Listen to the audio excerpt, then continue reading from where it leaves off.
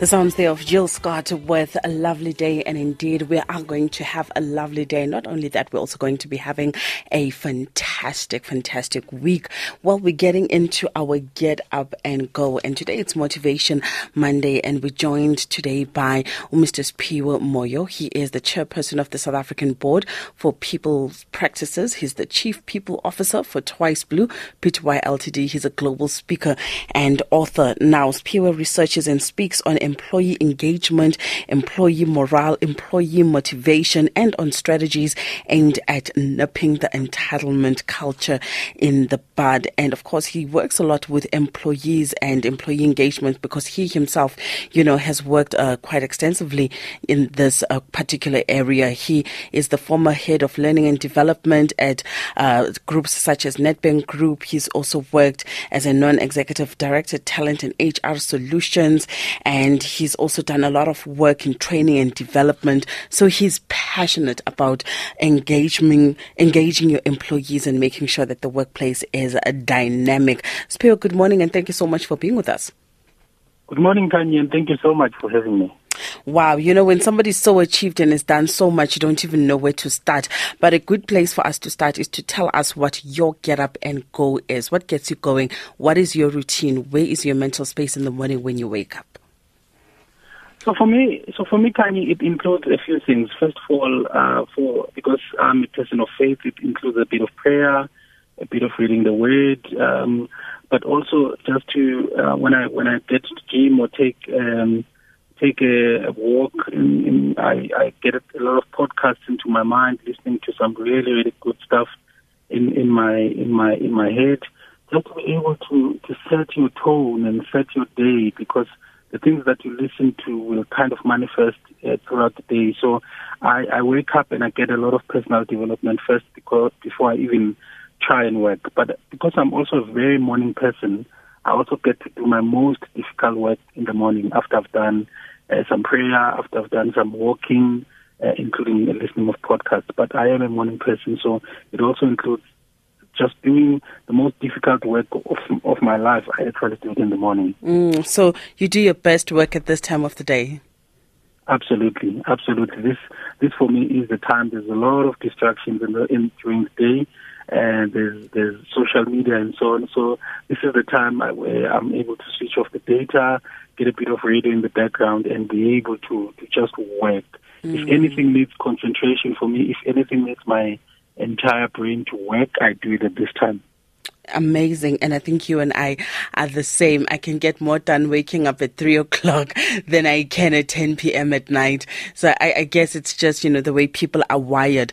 Now, Siphiwe, talk to us about how would you advise somebody, they're listening to you right now and they're not even looking forward to starting their day because of, their work environment, because they are absolutely not motivated. The work environment is so challenging and there's just so many issues on that front. So for me, the one thing that had always kept me going, even when times are tough, is my own personal vision.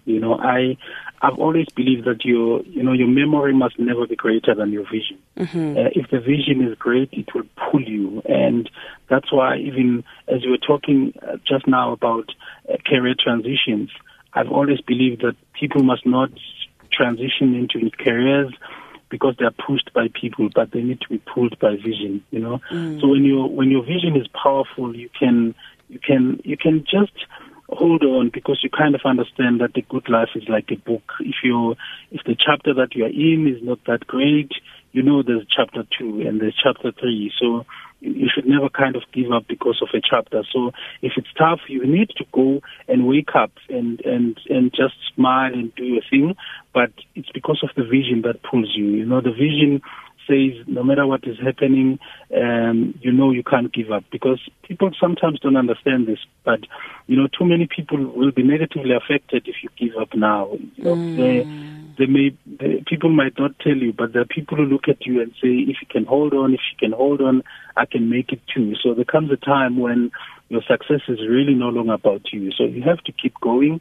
You have to, do what you need to do to go through a tough chapter, because you understand that it's just a chapter. It's not the end of your book. And let's get into some of the work that you do around employee engagement, employee morale, and employee motivation. I suppose this is very much geared towards employers themselves to understand organizational culture and how to build an organizational culture that is most conducive, to your employees to bring out the best in them. How important is organizational culture along with the very work that a person is doing? Oh, it's absolutely critical because, individual effectiveness, which is the effectiveness of the individual, drives organizational effectiveness. So if you don't have great individuals who are engaged, who you're able to tap into, then you can't be effective as an organization. So there are a few measures of organizational effectiveness, which is productivity, which is profitability, and so on. But you can only get those if you have effective individuals. So people who understand this organizational culture are able to create a culture where individuals must thrive. Because if individuals can thrive, then an organization can thrive.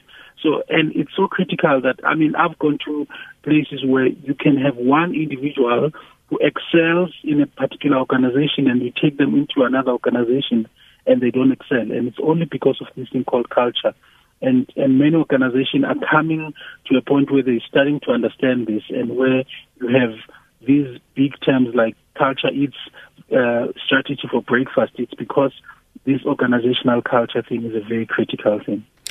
Is organizational culture starting to mirror society itself? So in other words, we live in an African society, and yet corporates are not really geared around whether it's an African culture or that culture. There's just that neutral culture. But when people come into an organization, they're not coming in as neutral people. They bring themselves, and their practices, like I don't disrespect elders. I don't raise my voice at elders. I don't do this. I don't do that.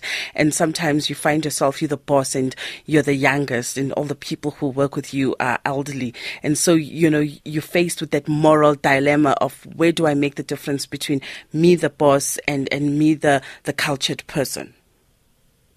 No, but you don't make that distinction. And that's why the personalization and individualization is so important now in our research. When we teach, we tell people to be their authentic self, and you don't have to lead like other people. You don't have to try and do things that you're not comfortable with because that's the norm and that's how people lead. You can lead from a position of understanding yourself.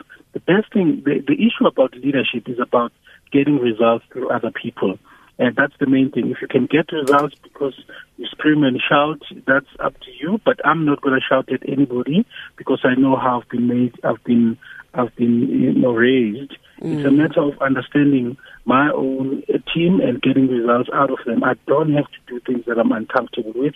I don't have to, conform to other standards to be able to do the things. So that's why organizations now are creating that space where people are saying, lead the way you're supposed to lead as long as you get me the results, which is what we call managing by objectives. As long as the objectives are met, I really wouldn't care much how you do it, as long as you don't also get into other people and demotivating other people. So there is a huge move in organizations where people saying, you know what, Asimo states more. I'm going to do it the way I'm supposed to do it. The issue is I will get results. Absolutely. And how then do you get results when, maybe let me rephrase that, is there a formula? Because you're dealing with people of different personalities. Others are better off when they are micromanaged. Others are better off when they are left, to do the job after they've been given a brief, So you get different people working in different styles. So as a leader, how important is it for you to tailor make, your leadership style according to the person that you're leading? Or can one formula really, cover all those different ways and aspects of people working? No, there is no formula. There is no template when it comes to human beings. You have to tap into people's passions and visions and their own stories. You just can't. If you are what we call span of controls, the number of people reporting to you, normally in South Africa, a manager will have probably about between 2 and maximum 8 people reporting to me. So you have the time to individualize your leadership style. You have to know who people are. There are people that you can't leave to do things for themselves because of their maturity levels. So in leadership, there's something that we call a contingency-based leadership style, where you change your style based on the maturity of your followers. You change your style based on the circumstances as well. So if somebody is mature enough to do the work, you get out of their way and you make them do what they're supposed to do. If somebody needs a bit of closer attention, you get closer. So you cannot lead in a template or in a formula. You have to understand your team, and you'll see that team members are not the same.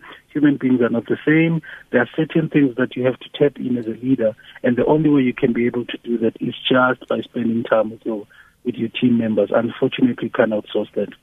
And that is very important. Don't be the kind of boss that comes in the morning, is there for 1 or 2 hours, and then is gone for the rest of the day and doesn't know what's happening in their company. Now, Siphiwe, you've written books like hashtag Stagnation Must Fall, and this is where you talk about 50 different mindset shifts that are necessary, and you provide 50 practical lessons that people can apply immediately to progress in their life and career. Tell us a little bit about that. Yeah, for me, I think, career progression is a very important thing, and everybody's trying to transition from their current state to their desired state. But I found that there are certain mindsets that people must have in order to transition. And the biggest one for me is a person must always start with saying, I need to transition from a mindset that says I deserve this and that to a mindset that says I'm responsible for making it happen. Yes. So if you keep saying I deserve a promotion, I deserve a raise, I deserve a bursary, it's not going to happen. You need to transition to a state where you say I don't only deserve it, but I'm responsible for making this thing happen. There's no one who's going to do it for me. No one is coming to discover me. I'm my own savior. I'm my own rescuer. I'm going to make it happen. So in the book, I talk about those mindsets, but I also talk about some practical things as well. So, for example, the fact that in careers, there was a time we knew that careers are always moving up, but the world of work is changing. So careers are no longer only about ladders.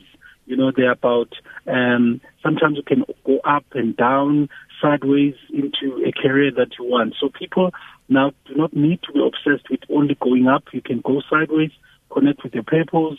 Sometimes you move sideways because maybe you've been in a supporting role. You want an operational area that's going to give you experience. So the world is changing. We're not only obsessed with ladders. We understand that we must do everything possible in order to progress, and that sometimes is not always going up.